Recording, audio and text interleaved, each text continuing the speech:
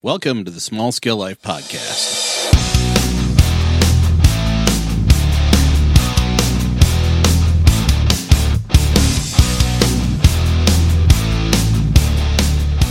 Live from the cranberry bogs in central Wisconsin, it's time for another Small Scale Life Podcast. I'm your host, Tom Dahmers. Well, June is moving right along, and I hope you're doing well. A while back, I had a great conversation about homesteading in Ohio with Daniel Bokrus. Daniel is one of the Ohio Get Stuff Done crew. He has his own homestead called Red Dog Ranch. In this podcast, we discuss his journey from the Marine Corps to a homestead in the Ohio countryside and what Daniel and his wife Christy are doing to earn money from their homestead. Ladies and gentlemen, we have had a ton of new listeners to the Small Scale Life Podcast. In case you're new to our podcast and blog, Small Scale Life is about a little simple living, a little urban homesteading and gardening, and a lot of adventures along the way. As we publish this 95th episode, I'm pleased to report that we've had over 35,000 downloads of our show. Thank you so much for listening, and you are the reason we continue to produce content. Before we begin the podcast, I do have some sponsors of the Small Scale Life Podcast. I've been approached by some of you who are wondering how you can support Small Scale Life. You can support our work by purchasing products from our affiliates. Today's episode has two sponsors, and I have a special announcement for you too, so here we go. So the first sponsor is Website Cheetah. If you're interested in starting a new blog or podcast, setting up the infrastructure can make it overwhelming. Do you want to have a website that is built to produce results? Website Cheetah is a new service that has 3 different packages for you to start your new venture. With Website Cheetah, you'll have the site that is SSL compliant, has basic analytics, is mobile responsive, has a visual page editor, and has basic SEO, which is fully secure. Can you do all that on your own successfully? I've tried. It's pretty tough to do all that. So check out Website Cheetah and start your new venture today. Use the link on Small Scale Life and support the Small Scale Life Podcast. Now, once you have that site in place, it's time to drive an audience to it. As a content creator, there's nothing more frustrating than sitting down, writing what I think is a great article or podcast, editing it, getting it up there, and then getting little or no traffic to that content. We've all been there. What if you could get potentially thousands of people per month consuming your content? There's a way. Article Cheetah is a method and a process that helps you target niche audiences that will be searching for your article. When you publish articles using Article Cheetah and optimize your SEO, Google will bring that traffic to you. Check out Article Cheetah for more, and if you order, please use the following link on Small Scale Life to support our show and blog. Now let's talk about this last sponsor. It's a new affiliate. It's coming soon. I've been talking with someone about one of the topics discussed in today's show, canning, right? Preserving your harvest is critical unless you're selling it or giving it away. Do you know how to safely can your vegetables? I have a new affiliate that's coming on very soon who can teach us all how to can safely. There's more on that soon, so stay tuned to Small Scale Life for a special announcement when it's ready. It's coming very soon, so be watching. So thank you to our sponsors. Remember, you're supporting our show by spending your hard-earned money for those services. If you want more shows and content on Small Scale Life, please use the services provided by our sponsors. All right, are you ready for some homesteading in Ohio? Daniel and I had a great conversation about real community, land, Joel Salatin, building soil, bees, pressure canning, chicken, lots of chicken, pigs, and cows. There's a lot to pack in an hour of this show. So sit back, enjoy the ride, and let's talk about some homesteading in Ohio with Daniel Bokrus. Live on the Small Scale Life Podcast, this is Tommy Cakes. I've got my good friend Dan Bokrus here. How you doing, Dan? Welcome to the Small Scale Life. Thanks, Tom. It's good to be here. I know we've talked about it for a minute, so I'm finally glad that we're able to sit down and do it. I know. I just had to make you laugh with a little Tommy Cakes at the start of it, my friend. Cakes. Yeah. So I've got, so in case I've got someone new to the Small Scale Life, welcome, Dan. He is a homesteader. He's a Marine. He's married. He's got a farm. He's got he handles cows and chickens and all kinds of good stuff. And we're going to talk a little bit about him, a little bit about homesteading. I'll talk plants, he'll talk chickens, and we'll find somewhere in the middle that we can we'll be learning together. So welcome to the show, Dan.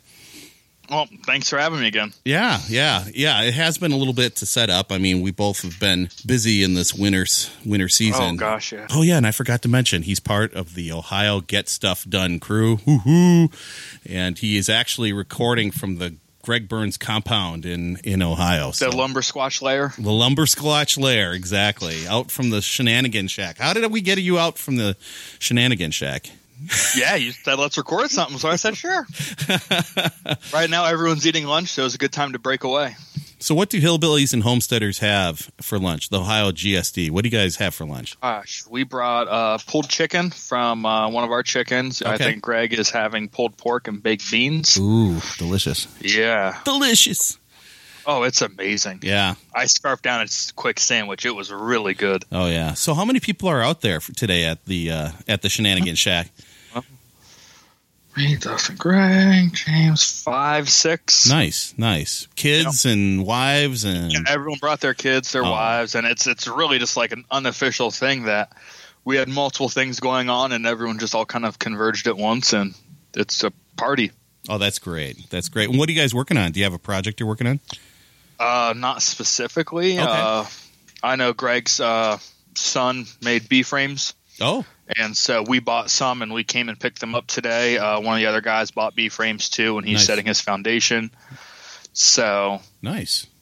I think there are also some people are stopping by to pick up mushroom spawn. Okay. Are you going to do mushrooms? No. Okay. Nope. I'm not a big mushroom fan. Yeah. Same over here. I mean, we could inoculate some logs here and have them in the back, but I would be the only one eating them. So exactly. It's just it's tough to get everybody excited about fungus. Yes, especially when it grows between your toes too. Oh yeah, that's yeah. That's what kind of turns me away. Yeah, as a Marine, you know all about that, don't you? Yep.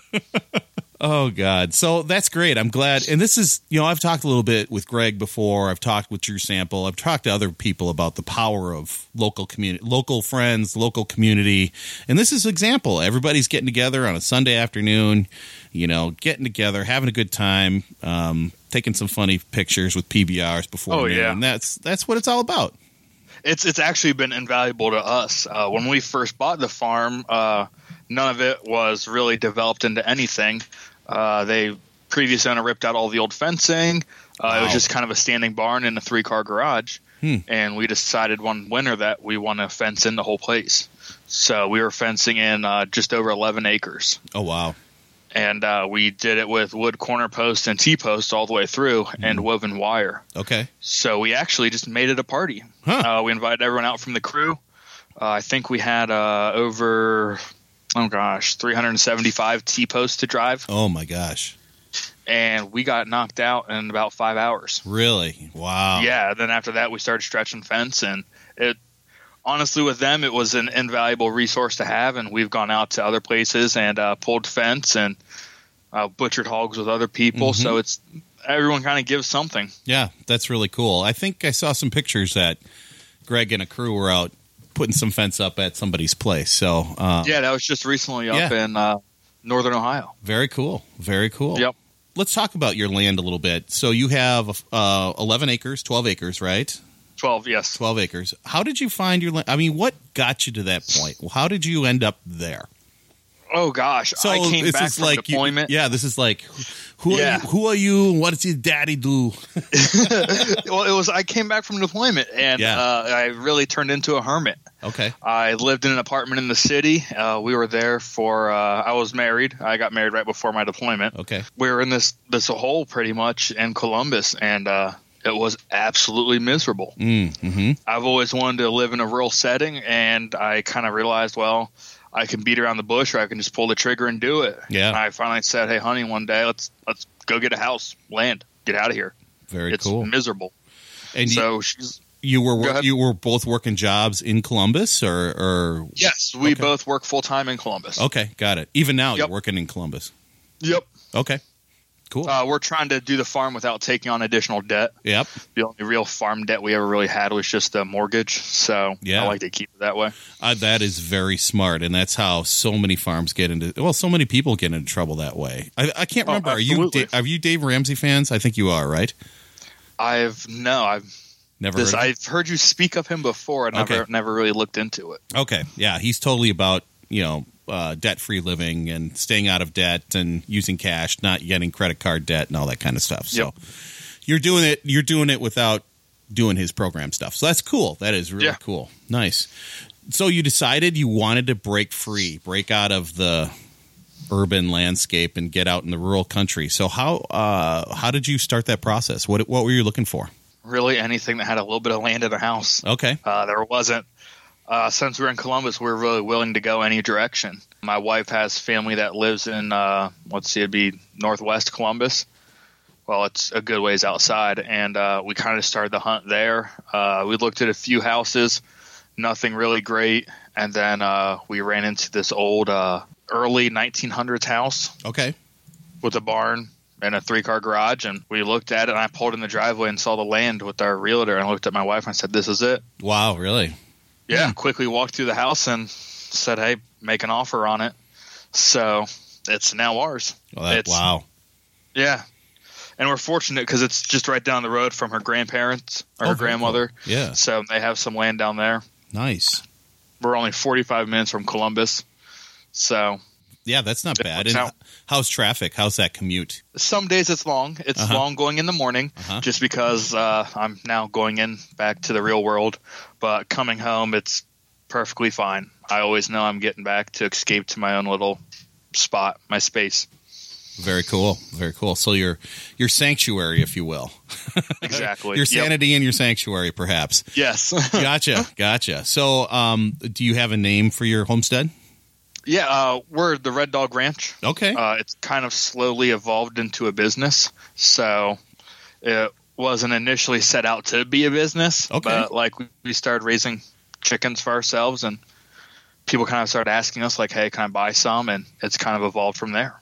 Is it meat chickens, or is it meat chickens and egg layers, or what do you got? We do meat birds in the spring, summer, and beginning of fall, and we also have an egg laying flock. Okay. How many chickens you got? Oh, probably around 100 or so. Layers at least. We don't have any meat birds yet for the year. Okay. So do you have regular customers coming in and buying your eggs and everything? Yeah, there's a small store in Uptown Westerville that's been she's an awesome lady, and we sell there every Saturday, and so it's really nice. It just gets us. I'm from Westerville. Okay. So it kind of brings me right back home every weekend. So do you have a stand outside the store, or do you actually bring them Nope. in and then it's all consignment kind of, We set up inside the store. Oh, okay. Cool. She gives us a small little space. She gets free eggs out of it, and we get a place to sell. That's really cool. Nice. And how much do you sell per dozen, just out of curiosity? $4. Oh, $4. Okay. Yep. Yeah, Julie and I were just we had eggs this morning, and we had the white carton eggs you go from Mega Farm, and then we had more local eggs, the brown eggs. And we were trying to compare and tell the difference between the two. Just the yolks and the taste, just richer, better tasting from the smaller producer than the Mega Corp, Global so Corp. Much better. Yeah, absolutely. Yeah. So we're interested in it. I've never had chickens before. I'll be honest with you. I guess I am in the end a city slicker. I've never had chickens. Julie's never had chickens. We're interested in it though. So they're hard to kill. They're hard to kill. That's number one. That's good. Unless you're actually trying to kill it, then it's relatively easy. But yes, it's hard to really make a mistake and kill your birds. Okay. So for an urban area, like when we were talking last night, you said there's as many chickens as there are dog varieties. So where does a newbie start? Like in an urban area that's a smaller yard that'll have a chicken run or something and a coop. I mean, where does one start? What kind of variety? What variety would be good? Personally, for me, we've had a bunch of different varieties on the farm, and we're sticking with the Rhode Island Reds from here on out. Okay. Rhode Island. They're by far the best, I think, at least. Friendly? So, I mean, are they decent? Oh, yeah. Okay. Yep, they're extremely nice. Depends on how you raise them. We've had our first batch of birds that when they were still new to us and we were oogling over them the whole time, they were extremely friendly. And then the more we've been doing it, they kind of we don't see them as much and stand up there over the brooder and oogle them, so we're still a bit more foreign to them. Okay. They generally just run from us whenever we're around. Unless you have food or throwing out food or something. Oh gosh, yes. And then it's like the Hunger Games. So do they roam and forage a little bit on your property, don't they? Yes, actually right now it's winter. We're coming out of winter, so they're in the top of one of our barns. Oh. We have them in the mow, and we'll take up pine shavings and hay for bedding. And they have full access outside to probably 600 square feet. Okay, cool. And realistically, what we want them to fill all that bedding full of crap. And there's a trap door in the floor, and that all goes down to our pigs. And the pigs just turn that all winter long and make us compost. What are you growing with the compost? We just spread it on the field. Oh, okay. Since we have soil. Okay. Yeah, we grow grass. That's the long and short of it is that's all we do is grow grass. Okay. We also put animals on top of it, but grass is the most important thing. Gotcha. You're doing the Darby Simpson growing grass kind of thing.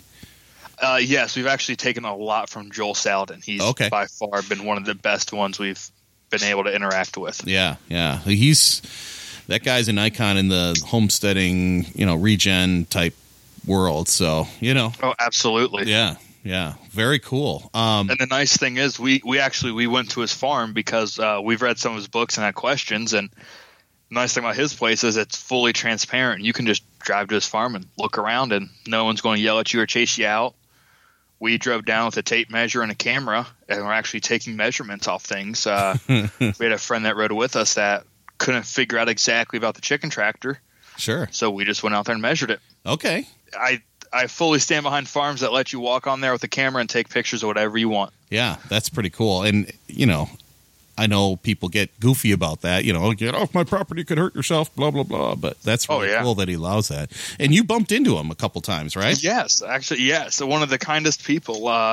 There he was on his farm working, and we were walking out, and he waved and smiled to us, and we were coming back a few hours later, walking back up front, and he was bringing a load of logs up and actually stopped and answered some questions, and it was just a great guy to really interact with. It was great to see someone that has achieved his level of fame still willing to help out the small guy and willing to learn through it. And realistically, at the end of the day, all it cost us was just gas to get down there. It wasn't like we're paying an ungodly amount of money for a clinic and filling us full of false hopes and dreams. But I've never heard of anybody that does that, but yes. Exactly, yes. Yep. That is so cool. I think he was surprised by how long you guys were on his property, according to you, right? Yeah, we walked almost his entire farm.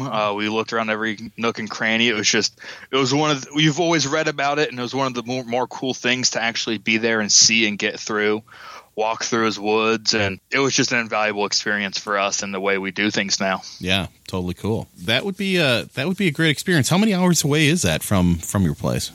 I think it's like 7.5. Oh, okay. Wow. We left in the middle of the night, and we got there at like 9 o'clock in the morning. Oh, wow. Yeah, that's a long day. Oh, yeah. Totally worth it, though. Totally worth it. Very cool. Yep. You're building grass, and are you haying that off? Do you have what are you doing with all the grass and all that great soil? Well, we hayed for a few years. We actually had a deal with a neighbor of ours that has a sizable beef herd, and he hayed it for us and threw us some meat our way to barter for it. Probably about 2 years ago, we set it up to where with him we'll only let him hay the field once everything's at seed or there's something at seed. So as he does it, he at least helps us out a little bit with that. Mm-hmm. And it's been a massive difference because now we start to have clover everywhere. We only had maybe one small patch of alfalfa, and I could probably step on it with my foot and it'd be gone. Sure. It's everywhere now. Wow. And how many years has this been, just out of curiosity? We've been there for almost 4 years. Okay. Or just over 4 years. So you've seen quite a bit of difference, quite a bit of change in that 4 years of. Oh, absolutely. Yeah. It was a hay field for at least 15 years, and no one's really ever gone through and fertilized it. So it was just all they did was pull hay off of it. Gotcha. So there's really no nutrient value there. You could definitely tell that it was neglected for a while. Mm-hmm. So it was a nice little project to get onto and really figure out what to do to make everything better. Yeah, they hadn't burned it with, all those fertilizers and then nutrient mined it out with corn and all that kind of stuff, huh? Although we have corn and soy on all of our sides, so we're the bastard children in the middle. That's okay to be a little different. That's fine. Oh, absolutely. Yeah. And, well, what's really interesting Talking is with I think you are a little different, but Yes. And I think everyone's really too quick to start pointing fingers at people. We've been out there for a while now, and we've made friends with a lot of our neighbors. Sure. And actually, one of the most helpful, I will say the most helpful person we've had, especially learning about cows and beef, is actually a salesman for one of these big evil, I say evil in air quotes, ag companies. Uh-huh. And hands down, he has been the most helpful person to us, even though that we are wildly different than the model that he's used to. Interesting. Cool. I think that's great. And having good neighbors is worth it, and absolutely. Especially the business side, he realizes that we're going to do things different than him. Yep. But at the same time, he's willing to show me how he does things, and I can learn and figure out how I can tweak it to work best for me. So I'm ecstatic to have that opportunity. Now, is he I think you said he's got a lot of cows, right? He's got a big herd. Yes, he has a sizable Angus operation, and he does Angus seed stock. Does he put some of those cows on your property then, or is that? Yes, actually, right now we're leasing some space to him so he can graze, and the cows can shit all over my field. Build soil. We're building soil. Yes, exactly. And you had some young ones come over yesterday, right? And they made a little bit of a mess of things. Yes, they came over yesterday, and I guess our fence was grounded out somewhere, and they pretty much walked through everything and knocked over the beehives, and it was just a nice mess to wake up to. Isn't it amazing how an animal will find those opportunities, and they will work really hard to find it, and then they will go. Yes. And do what they do, like a hurricane. Yes, and since they're let's see, a handful of them are being weaned right now, so all they're doing is bawling. So it's nice when you're trying to sleep and you just hear cows freaking out and crying. Oh, yeah. This is what it sounds like when the cows cry. Yeah, pretty much. Oh, man. So, and you've got a couple beehives. Tell me about those. Actually, I've been thinking about bees for a long time. I had a friend that told me there's nothing to it but to do it. Was that Burns? And, yes, very much so. Captain Lumber Squatch. Yes, he's very much just man up and do it. And so we finally jumped into it, and I'm pretty sure I'm addicted to it now. Oh, yeah? Funny. Oh, yeah. He tells you to just do it. He tells me to check myself before I wreck myself. So I think there's some issues going on here. I don't know. Yeah. I gotta have a chat with Greg. Good thing I'm having him on the show pretty soon, so that's good. Yes. So what kind of bees do you have? Did you have the smaller bee that Greg was running last year, or what did you have? No, we actually have bigger bees with Italian queens, and we're running those right now. Since I'm new into it, I didn't want to make the financial plunge into small cell bees since they're a lot more expensive. Oh, okay. I didn't know that. And if I'm going to kill bees, I would rather them be bees I can get in our package for $100. Mm-hmm. Mm-hmm. How have they done with the mites and the overwinter and all that stuff? Well, we tried to we had 4 hives going. We treated 2 with staghorn sumac, and we treated the other 2 with formic acid. Both hives treated with staghorn sumac. One absconded right before winter came, and another one was a complete dead out about halfway through winter. Oh, that's tough. So I've done a lot of talking with other friends and other people that have the same viewpoints as me, and we kind of came to the rationale that there's really no way to naturally beekeep in our area. So it was kind of a tough pill to swallow, but when you look at the whole big picture of it, I think that it's probably the correct decision for us. So when you say natural beekeep, because I'm a newbie with bees as well. Yeah. So Wait, does that mean you're getting bees now? No comment. Oh, wow, okay. I would like to, but I know that Julie's brother is really allergic to them, so that's been kind of a no-go, but he is. Oh, yeah. He's moving, so I don't know. We'll see. Okay. We'll have to come out when we build hives, and you can build your own. That sounds cool. I know we've got in the neighborhood, there are some really cool bumblebees. There must be some kind of a bumblebee nest or something. Somebody's got a hive or something. But I've never seen as many bumblebees in this neighborhood as I did last year. So actually, we saw a bunch at our farm too. It was really shocking. Yeah, big ones too. Holy, yeah, crap. Massive. Yeah. And I welcome it. I mean, they did a great me job. Too. And absolutely. And the next door neighbor had developed a bee-friendly garden, and I wanted to get some of that stuff, some of the same stuff he had. So I'll be looking for what he had. He had like lavender or something, and these bees were just going crazy over it. And I think they made a stop by my gardens, and then they would head off to the lavender. And it's like, good, keep going, man. Keep going. Oh, absolutely. That's the best thing. Yeah. So you've got, I think, 2 active now, right? Is that what yes, we have 2 active hives. Okay. One hive right now is just mean as all get out. I know other beekeepers have always told us when bees get angry, you smell bananas kind of in the air. Okay. It's their alarm pheromone. Oh, okay. And working in that hive is the first time I've ever really smelled it. And it immediately, as soon as you crack it, you get the banana smell. So at some point this year, once you get a swarm cell or something, we're going to squish that queen. Okay. And hope they get a new queen that's a little nicer, huh? A little better temperament. Yeah. Yeah. And then the other hive is going to be made into multiple splits. Yeah, I was going to ask if you were going to start splitting. So. Yep. Okay. Cool. So they got overwintered in 3 medium boxes. So they're actually starting to fill it all back out right now, and we're going to try to see how many hives we can make out of that hive alone. Gotcha. Are you guys you guys are a little ahead of us in spring over there, aren't you? Are you getting some? Yes, I'd say probably a little bit.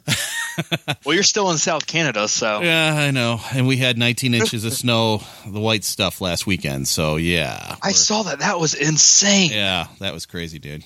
That was nuts. And then 2 days after us, we got a dusting, and I was really upset. I know. Same with Michael Bell down in Texas. It got a little cold, and he was scrambling around trying to get everything covered up, and I just laughed. I laughed at him.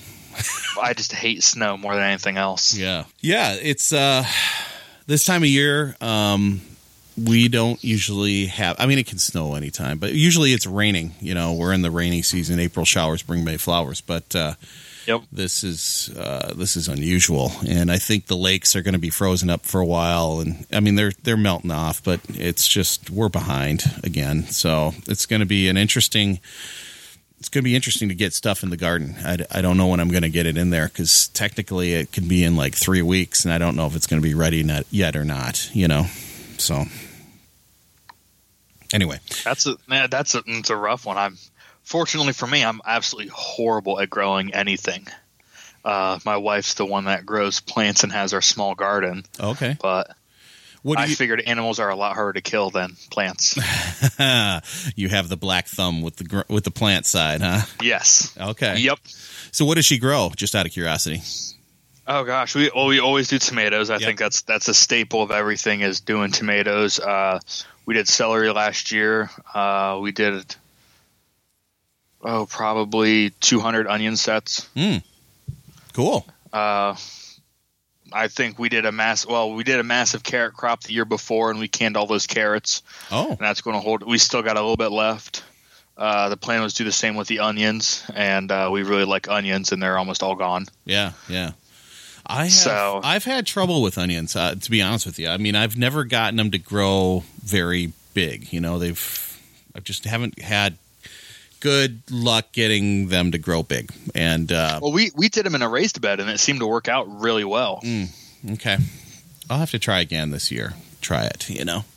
I mean, I can grow green onions, but just regular like yellow onions or the red onions, I struggle with that a little bit. So there you go. Well, don't feel bad. I struggle with growing everything.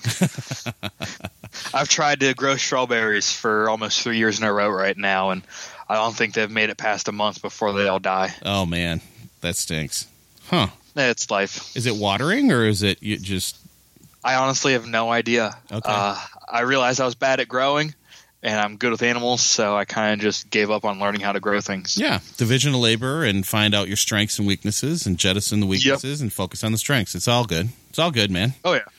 I mean, I don't know how I'm going to be keeping things alive, animals and stuff. And certainly we can't have a cow here in Minneapolis. So, but you can get like a goat or something, or maybe like a pygmy goat. Oh, here, a pygmy goat. Oh, now you're getting me in trouble. That'd be great in your backyard. Yeah. A pygmy goat, some chickens. Yeah, Julie's her ears are perking up now, I think. So, yes, the pygmy goat. Oh my gosh. What would I do with that? I don't know. They're. I think your wife said they're like super cute. She did say that. It would just be like a farm dog or something. So it'd be like a family pet. And just think of the marketing value of it. You have the urban goat. Oh, I like that. Urban Goat Ranch. Urban Goat Farm.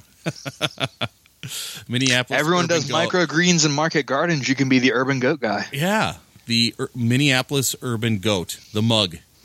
Welcome there you go. The mug. We'll see in a year how this pygmy goat's doing. Yeah. Dead. And worst case scenario, you can always eat it. Oh, that's true. That's true. Is that mutton? Yep. Is that what they call that? I think mutton, sheep. Oh, yeah, I think you're right. Goat is just goat. Yeah, so, I'm good with goat. So switching back to the chickens, what is the typical cycle here? You've got them. You get them as chicks in the spring, and then when do they start laying? Is it like 2 months later they're starting to lay, or is it what? Oh gosh, what's the general process? We block out 6 months. Okay. For them to really turn profitable. It's generally 6 to 9 months to where the eggs are sizable enough for us to really sell. Oh, really? Okay. Once they start laying, they'll lay small eggs, and then generally as they mature, they'll get bigger. But we always have – every year we get a cycle of chickens to put into production. And what we actually do is we start ours midsummer. Oh. And we found that it really helps to boost up that wintertime drop-off of egg production. Days get shorter, chickens start laying less, and at that same time, we'll have chickens going into production, so we'll still get more consistent counts going into it. Huh. That's an interesting idea. Huh. Yeah, I know that some of our neighbors had just like 4 chickens in the St. Louis Park, town south of here, and they would bump into that too, where they were getting that lull in the winter, and they try to get different light in there and try to, artificial light. And we tried artificial lighting, and it was absolutely detrimental to us. They laid throughout the wintertime, but then springtime came, and it was just very inconsistent numbers that we were getting out of the flock. Okay. And the only thing I can really that changed that whole winter was we had artificial lighting. That's good. I think it was more confusing them than anything else. Yeah. Huh. And then, so 6 to 9 months before their egg production picks up. Then how long do you keep them before you turn them into soup chickens? Once they start laying market-sized eggs, they got a 2-year timer that starts. And then after 2 years, we've seen the production drop, and that's when we butcher them into stew birds. Okay. Or in our house, we actually will can them. Oh, okay. We pretty much can everything that's humanly possible to can. Gotcha. You have a pressure cooker then? Yes. Okay. What do you recommend for a pressure cooker? What's worked for you? Like the All-American. That's the only one we've ever had, and it's I think so far by far the best with all of them. Is that a because they have that ring, or is that a gasketless, or is that that is a gasketless one? Yes. Ooh, love that. Okay. There's really only like 3 parts to it. Well, maybe about a half dozen. Okay. The lid, the jar, or the base of it. You have their weight, and then you got a couple racks that go inside. Mm-hmm. Yeah. So it's a lot less for me to lose. Yeah, I do a lot of, I do water bath canning, but yes. No meats for that, and no, low acidic food is a problem. So you going to get a pressure canner? Yeah. The rule of thumb that we were told, and my wife is the frugal financial one. I'm the one that always lets throw money around and have fun. Oh. See, can't take it with me when I die. Yeah. See, we need to have our wives talk, or have her on the podcast talking about frugal stuff then. Good. I was actually told, whatever pressure canner you're looking at, get the next size up. You won't regret it. Okay. and she was looking at a small 4-quart one or something like that. And I came to her and said, "Hey, why don't we get the second biggest one?" Okay. And I'm getting the second biggest one has been a lifesaver because it's very time consuming to can, and we can fit a lot in there, especially when you're cleaning 75 to 100 birds. Yes. And you're putting them all in jars and canning them that day. Oosh. It is a lifesaver. Yeah, that sounds like a lot of work. Yes. That sounds like a ridiculous amount of work. You can always put less jars in there. Uh-huh. You don't have to fill it up all the way, but it's a lot harder to put jars in there when you don't have the space. Right. No, that's great. That's a great tip there. That's a pro tip right there, man. Bada boom, bada bing. There we go. No, I had found a pressure cooker at a garage sale, and I bought it, and I had it for a while, and then I went, I don't know who owned it. I don't know what they've done to it. It's missing parts and pieces, and I ordered those, but I didn't trust it. So I want to get something that's going to be good, that's going to last a long time and work for us. So, I don't want to. Yeah, for me, hands down, the All-American canners. There's nothing that beats it in my eyes. Okay, because I know there's Presto and yes, something like that. This is just a general recommendation. Oh, very much so. Ding! I wish they'd sponsor me so I can get another free canner. Yeah, that'd be awesome, right? That'd be awesome. Yeah. Yeah. Okay, so we're looking at about 2 years then. Okay, that makes sense. Good. Good. And your meat birds, what's the cycle on those? Just out of curiosity. 8 weeks. Oh, 8 weeks on a meat bird. Okay. Yep. We are actually very fortunate. We live in Northwest Columbus area, and by sheer accident completely, we found that maybe 20 minutes down the road from us in a little town called LaRue, Ohio, is the Ridgeway Hatchery. Every other week, I thought they were taking 7,000 birds down to Polyface.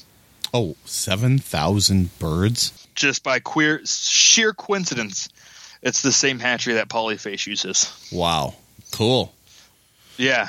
So we're fortunate enough to have that, and that's where almost all of our birds come from. Okay.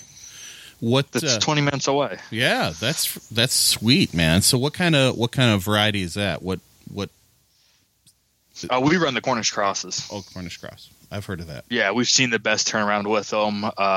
It's 8 weeks. They grow fast. You really, for profitability, you really can't beat that. Okay. So we've looked at Freedom Rangers before, and I don't know about doing the whole additional 10 to 11 weeks that they take. Mm-hmm. So we're sticking with the Cornish crosses for the time being. Well, I go into Sam's Club and I go find this bag of Tyson chicken with a breast that's, the size of my forearm. Is that the kind of breast you're pulling off these chickens? Oh, absolutely. Really? Yep. Really? Yep. Oh, yeah. And it tastes so much better. Huh. They are almost identical to what the commercial birds are ran. No. But they taste so much better. See, I figured they were getting some steroid pumped up thing, and this is how they would make profit, is get these massive I think steroids birds. have been banned in poultry for a while. Okay. And you'll see a lot of these people that like virtue signal with their labels, steroid-free chicken and all this. Mm-hmm. But it's banned. Why are you advertising that you're not using banned substances? But that's just me getting on my own soapbox. I apologize. Well, that's how everything is gluten-free and, oh gosh, yes, fat-free, and yep. I even saw like Reese's peanut butter cups are like gluten-free or something. I was just looking at it going, oh my god. Obviously I need to buy this then because it's gluten-free. Exactly. That's totally going to make me stand in line and get it. Delicious. Cool. All right, so 8 weeks, and you're going from chick to slaughter, huh? Yep. We do all the butchering on farm. We generally make a small party out of it. Yeah. So we have a few friends that have been doing chicken butchering with us for a while. We always call them up, and in lieu of handing out money, which for us on the bookkeeping end costs a lot more heartache. Sure. Since we actually run as a business, we just pay in chicken. Yeah. So there's always a bird that gets screwed up somehow, a wing breaks or something in the plucker, and all those birds go to the side, and then at the end of it, we bag them all up, and everyone that butchers gets to split them all between themselves. Cool. In Ohio, are there any rules about Because I know other people down south have talked about, they've got to take certain things to the processor and blah, blah, blah. You can have on-farm sales as long as it was it's like a grower-producer's deal, I believe. Okay. So, yes, we can sell the chicken on-farm. Money has to exchange hands on-farm. Gotcha. One of the areas we're looking into is possibly pre-selling the chickens. Okay. And then taking them down to whatever city these people are in, because if we sell a live bird and they have a happy accident and die, it's not our bird. Yep. So we're technically doing a favor for a friend. Yep. And then all said and done. Yeah. I think Polyface was doing some of that kind of thing, or they have buyers clubs there and that kind of thing. So very much so, yes. Yeah. They've done some interesting things on Polyface. I will say that, Oh, very much so. I'd love to go down there one day during their chicken butchering and just watch that and see how it's actually they do it. Since I know on our side we have a few places where we hang up at, and I'd like to see it on a larger scale and actually people that do it nonstop and go see the experts. Yeah. So you've got chickens, you've got bees, you have someone else's cattle on the property building soil for you. Sounds like you have pigs. Let's talk about your pigs for a minute. We actually got a couple American guinea hogs from a buddy of ours in southern Ohio. I heard they're cute. Yes, they. Yeah. Well, my wife thinks they're very cute. We'll see what happens the butchering week, but yeah, there are little garbage disposals right now. The only reason we got them was to keep turning the chicken bedding once it's full of poop, so it will compost out quicker, and then we can go and spread them on the field. And they're also our garbage disposal, so when we have food scraps, we just throw it in there with them. Like what kind of food scraps? Like just like anything. Anything. The slop bucket. If it's the food scrap coming out of our kitchen, it's going out to them. Oh wow. Okay. And you've got 2 of those? Yep. Wow. Have you run hogs before, or? We've had some before in the past. We ran them with a friend of ours. He wanted to clear out his woods and was talking about getting goats to do it. We kind of came to the rationale, why don't we do pigs? They taste better. So we ran, I think 16 pigs with him in his woods to brush hog it all out. Oh, wow. And it worked like a charm, and he's actually turning into a silvo pasture right now, so he can graze cattle on it. That's not Rob Kaiser, is it? No. Okay. His name is Bill Converse. He actually owns Converse Farms. I think they're in Ostrander, Ohio. Okay. But they do a lot of beef sales, and he's starting to finagle around with using a little bit different than commercial-style breeds of beef to get the best results. I think he's running Shorthorns right now, and that's someone that we're actually looking to learn more about having beef exclusively on pasture and not graining them or supplementing them with grain. Sure. So I thought brush hog, my dad had rented a brush hog, and that was a big old lawnmower thing that would chew through everything. I thought that was just just a lawnmower thing. I didn't know that was an actual term where you put the hogs in the brush and they just root the heck out of everything and turn it into I don't know if it's a real term, but we used it. Yeah, I like that. Yeah, and it worked out really well. I'd probably say a brush hog on the back of the tractor would probably be done in about 2 days. But it took us almost all summer and fall to get them out to butcher weight. And actually, we took one and we butchered it down at a buddy's place, 2 years ago. Year ago. But we actually butchered one of our own pigs, and that's when Greg Burns actually taught us how to butcher pork for the first time. Yeah. So her name was Lady Marmalade, was the one we took down there. Well, and I've had Greg's chicken, and I've had his bacon, and man, that is some really good stuff. So I can only imagine how awesome your stuff tastes too. I mean, it's just hands down so much better. I'd say not as good as Greg's because he had a lot more practice at it. Oh, okay. But we're catching up there. Yeah, that's good. Oh, yeah. Well, and you're part of the GSD. It's all part of the group, and everybody's learning together, so that's pretty cool. Exactly. Yeah. Oh, there's some unique things going on around here. Oh, yeah? Well, let's talk about that a little bit. Lumber Squash Network will be putting out a podcast at some point. Oh, is this the super secret thing? This is part of the super secret stuff. Yeah, I was supposed to ask you about the super secret. Yes, This is the super secret. I want to let it out to you guys since you're one of our favorites. Oh, hey, that's cool. Yes. Hey, you come here to the best things, and that's what you're going to do. Here, I gotta get a drink. Delicious. So continue. I'm listening over here. Yes, we've agreed some of us are going to get together and put together a podcast. Found a little niche that needs to be filled, and that's what's happening. But we'll once things get in the recorded and on the books, and we'll start releasing more information about it. But very cool. It's coming. Yeah, and I will be happy to promote that here on Small Scale Life because, I don't know, I kind of like you guys. I don't know why. Oh, likewise. You're a pretty cool person. So, well, you haven't met me in person yet, so, you know. Well, October. Yeah, I know, right? I'm got to see, and this is why I want to get into heavy-duty production with canning stuff because I'm going to have to bring stuff for the barter blanket and, you know, have all kinds of goodies for everybody. Oh, yeah. And we can always come before October. That's you don't true. need to wait. Except Greg will put me to work, or so you will. And that's fine. Make me do strange things with cows. It builds character. Is that what we call that? Yep, exactly. Cool. So once you're shoulder deep, it's definitely building character. Yeah, something like that. I think I would look like that millennial with the, that you were talking about last night, working with cows, and it would be like, I mean, I've been with cows, but I haven't been with cows, so that would just, that's a whole new level, man. Oh yeah. But it all depends on the herd. There's some really nice cows and there's some really big assholes. And it's just like people too. Yep. Well, and it's interesting because if things had worked out, my dad, after he was done playing football, pro football, he went and bought a 120-acre farm in central Wisconsin, right near our pine forest, our pine land, our land out there. And he had cows, and he was trying to learn before the internet, so he was trying to learn on the job, and he had pigs and chickens and cows, and it was quite a trip. So it is possible. There is some of that in my blood somewhere. But, and that's exactly how I'm trying to do it. I'm trying to learn how to do it. I've never been exposed to cows until we moved out to where we're at now. And I'm actually trading labor for knowledge. Yeah.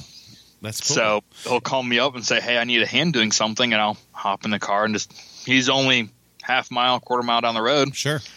So we'll go down there and go through the herd and do things like that, and that's how I'm learning how to do it all. Yeah, and that's a good question that I should have asked up front is how and why? I mean, why homesteading? Why? I mean, yes, get out of the country, get out of the urban area, but how did you figure out cows and chickens and pigs and all that? I mean, what just said this is what I must do? I really wanted to escape. Okay. I learned I did 6 years in the Marine Corps. Mm-hmm. I did a deployment to southern Afghanistan. Yeah. And we had a sense of self-sufficiency that I've never experienced in my life. And that was definitely something I liked. Mm-hmm. And it kind of just always stuck with me. And when I came home, I went back to pretty much relying on other people for everything. And that's never sat well with me since. So I kind of like having my own future in my own hands for once. And it's what always resonated, and that's why we're out doing what we're doing. Yeah. No, and I think in my story is the same. I mean, not the same, but being all the chaos of 2008 with the whole world burning down, economically, and realizing that you are really putting your everything into your job that could be shipped overseas or just the lights shut off on you.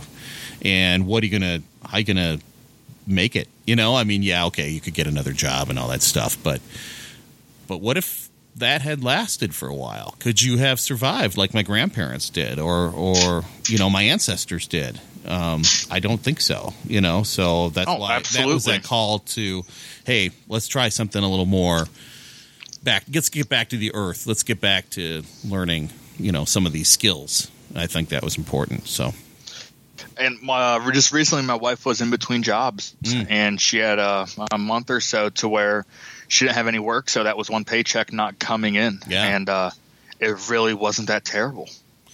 Well, and no one was overly sweating. We had food in the pantry. We had food on the shelf.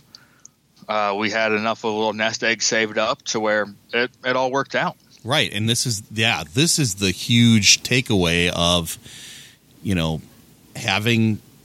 debt free or very little debt, except maybe your mortgage, right? And having an emergency fund, having some food in the pantry, being prepared for, something at least. And go ahead. We still have a good amount of debt, but we're systematically trying to knock it out. Yep. I think we still owe John Deere a little bit of money for a lawnmower. Okay. We got that when I had really bad credit for a while, and we got we financed a lawnmower just to use it to rebuild credit. But we have almost we have all the student loans paid off. Cool. We got a credit card left, and then a car loan and a mortgage, and kind of home free. Yeah. And we've been really pretty debt free here for about a year, and it's been nice, and you can really put some money away and save up, and it gives you some degrees of freedom. But yeah, this is the importance of it, and being a little more self-sufficient. I think that's great, man. I think that's good. Oh, I love it. Yeah, that's really good. So, and it sounds like you guys got a little inspired. Jules was helping and talking about decluttering. Sounds like you guys have started. Yeah, we're actually getting another dumpster brought out to our house, and we are just unloading. So we've been out there for a few years, and we still have boxes we haven't opened from when we moved in. Oh, wow. Yeah. And I honestly don't know what's in it, and I'm pretty sure I'm just going to throw it in the dumpster and write it off as a loss. Take it. Yeah, I have some stuff that we've been going through, and we were tackling our garage, and that's why I was a little late today. We were out at the big box store looking at organization devices for the garage, for all the tools and stuff. And we don't have a shed greenhouse yet. That's on the future plans. But I got to hang up all the tools and stuff, get all the rakes and all the spade and the hoe and all that stuff put up. So. Oh yeah, I totally understand having too much stuff. Yeah, too much stuff. Yep. So I sent you the before picture. I'm going to show you the after picture. I can't wait to see it. Yeah. So it's been a good day, good night last night, and a good day. So but shopping always takes a little bit longer. So. Oh yeah, especially when you take your wife. Yes, I think that's a given. Until I go to the hardware store, then it's generally I get what I need, and I start looking at tools, and I'm trying to justify to myself how I could use that. Yeah, I know. I totally get that too. And then I come home with a table saw, and she goes, "Well, what's it for?" And I said, "Well, I need to cut big pieces of wood." Yeah. And then it just kind of hangs there, and yeah, table saw would be nice. I've had a couple old ones, but I got rid of them in each move, because I didn't want to move those big, heavy things. But I would like to get one again just for some of these building projects we're going to have in the future. But, we'll cross that. Oh, absolutely. You got to have the tools. Yeah, and we started building our own beehives, and it's actually saved us a tremendous amount of money. So I think we have a sawmill down the road from us, and it's ran by an Amish gentleman. And we bought all of his pine that he had in his yard. I think we made 78 8-frame boxes. Wow. For under $150. Wow. And that was paint, staples, and lumber. So that's how much does a box usually go for, just out of curiosity? I'd say probably around $20 to $30. Depends on the quality you get. Wow. And it comes disassembled and unpainted. Wow. So you're who's selling those? Are they the boxes? Yeah. Oh, there's tons of places that sell them. Okay, so you're selling them to small places that and large. We're not selling any. Oh, no. Okay. I hoard them all for myself. Oh, okay. I've bartered a few out there. I know Greg has a couple of my boxes in his shenanigan shack. But it's all been pretty much the excess is bartered off, and we kind of hoard the rest because I know at some point we'll probably need them. Well, and I think this is an important thing too that a lot of us are missing, especially us in the big city that just run over to the store and buy what we need and plenty of it. The power of bartering in favor, and, oh, yes. Working with people, it doesn't have to be a cash transaction all the time, Help me with your fence, and then you can help me with my shenanigan shack, or here's this hive, and how about that lumber? And, there's a lot of different things you can do. But don't underestimate the convenience of Amazon Prime. That's been a game changer for us. Yeah, I hear you. Yep. I remember we got the email saying Prime's now available out in the sticks, and we got all excited. Uh-huh. Well, and I drive around the sticks, and I see the FedEx and UPS trucks driving like crazy out there as they deliver. Those poor guys. Yeah, I know. Hey, but those are keeping people employed too, you know? Oh, absolutely. Now, you bartered a little bit with that Amish gentleman for the wood and everything, right? Not really. No, we paid outright for the wood. Okay. He actually did a favor. He had some other customers there. We've been shopping with him for, at that point, probably about a year and a half. Mm-hmm. And since they're for B boxes, they were custom dimensions. And they pulled off what they were working on. And he called me almost the next day and said, "Hey, your lumber's ready." Wow. So later on that fall, when it was nice and chilled outside, we actually took him a bunch of frozen chickens as a thank you. I think we took like 4 to them. Yeah. And it worked out great because it was nice and cool enough to where they could keep since they don't have refrigerators. Yeah. And see, that's a whole other thing we don't even think about. You know, they don't even have refrigerators or freezers. Holy smokes. Yeah. So we ended up giving them 4 chickens, and they gave us some homemade chicken bologna. Yeah. Gosh, I've never had that, but you said it was awesome. Yes. It was very delicious. I don't know what it is about the Amish, but they have something about the way they cook that's amazing. Probably real ingredients, real food, you know, both those things. Yeah, most of it's grown themselves. Yeah. There's some power in that. I don't see a lot of Amish in Walmart. Yeah, I don't either. I really don't. Well, like I was saying, go ahead. You what? I was going to say you see him at the hardware store, but that's really about it. Yeah, it was. My brother used to live in Lancaster County, Pennsylvania, and there was occasion where we'd be sitting in his front yard visiting him, and clop, clop, clop, clop. Here comes the little buggy, and they were heading over to the store. So, and they actually had, I think, at the Walmart, there might have been a place to tie up your horses awesome. and your buggies. Yeah, it was just so different, you know, and such a stark difference to what we were doing, our cell phones and all that stuff. So. Oh, absolutely. Yeah. I envy the way they live. It's just a simple, easy life. Yeah. And I say easy in air quotes because they probably work harder than most of us ever do. True. Yeah, I'm sure the stresses are different, of course, and you know, very much so. But again, there's another group of people who have a strong local community, right? And they're all leaning on each other. Extremely strong. Yeah, and helping each other. And that's one of the things that I need to work on here. Getting that GSD going here. Yep. Speaking of that, you should probably get back to the GSD. Is there? Yes. Yeah. We've been talking a little bit. Completely forgot about that. Yeah, we've been talking for. You have not. This is cool. Is there anything else you wanted to talk about? No. I think we got it all covered. We can always come back and do another show or whatnot. Yeah, especially if you guys are getting into the podcast swing. Yes. This will be good. I really like it. Cool. We're actually working on right now acquiring our own herd. And running our own beef, hopefully soon. Wow. Well, that will be really interesting. Yes, it will be something unique. So we're starting to watch auctions and things like that, and finding some good breeders. Yeah, that's true. Well, yeah, we can talk about the future. So getting your own herd going. Do you think you'll run more pigs, or are you just going to keep it to a couple? I'm pretty open about the pigs. I'm more. We're going to be putting the ones we have now. Once the chickens come out of the barn, we're going to let them sit on, or we're going to move all the chicken bedding down to their pen. Mm-hmm. Let them turn it for a week or two, and then they're going to till up where we're going to plant an orchard, hopefully. So my wife wants an orchard. I got a friend that has a nursery business. Imagine that. So, yeah. So everybody remember, if you order from Nature's Image Farm and use code SSL, you get 10% off and free shipping. I think that's what you were going with, right?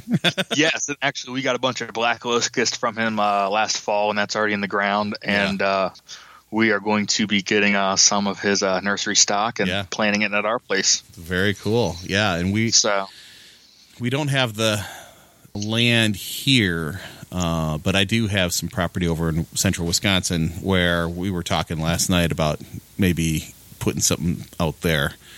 And then Dan brought up the fact that you need to have tall fences to keep flying deer. There's no fence tall enough to stop deer, in my opinion. Especially with apples and goodies. Yes, very much so. They love them just as much as we do. Yeah. Well, luckily, though, Greg sells the bundles, so you can get a little bit of everything and don't have to worry about selecting just individual things. True. That's a good That's point. what I'm looking forward to. Yeah. That would be interesting, especially some nut trees and some other things out there. Oh, yeah. Yeah. Well, the wife said she wanted an orchard, and I've already done enough stuff on the farm for myself, so she's getting an orchard this year.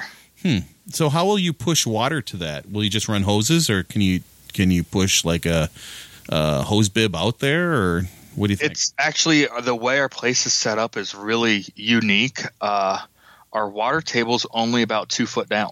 What?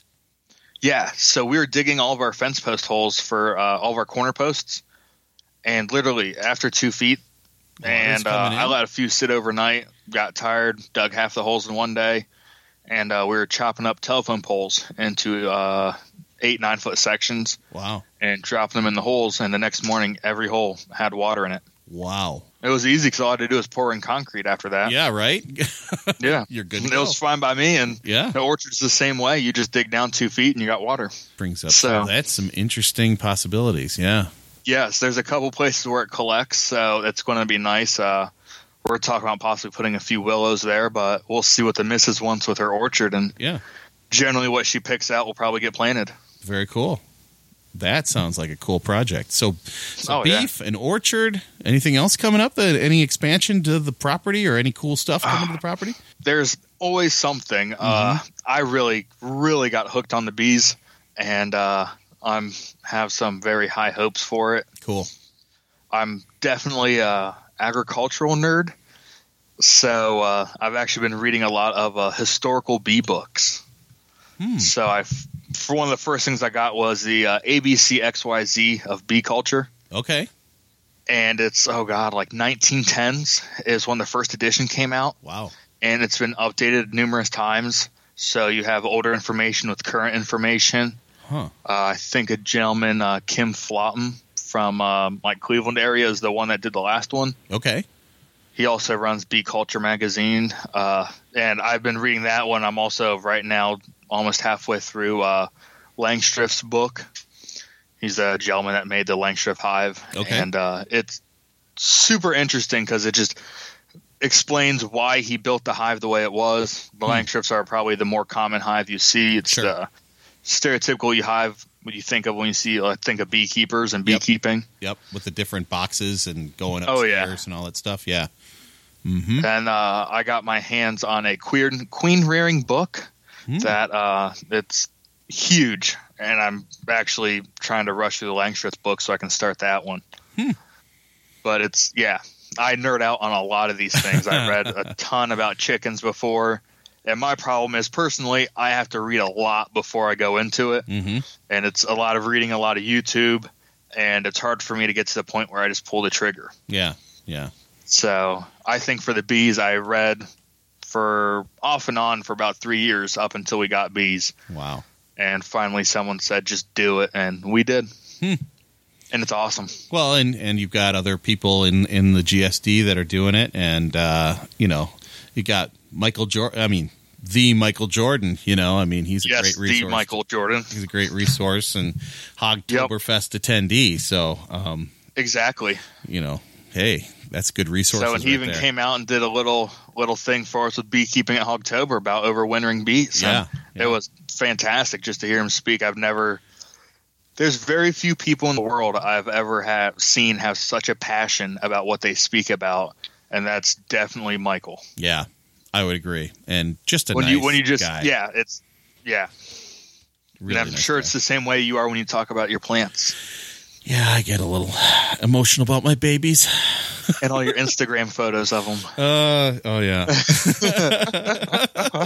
Wait, you weren't supposed to comment on that, man. Get off my show.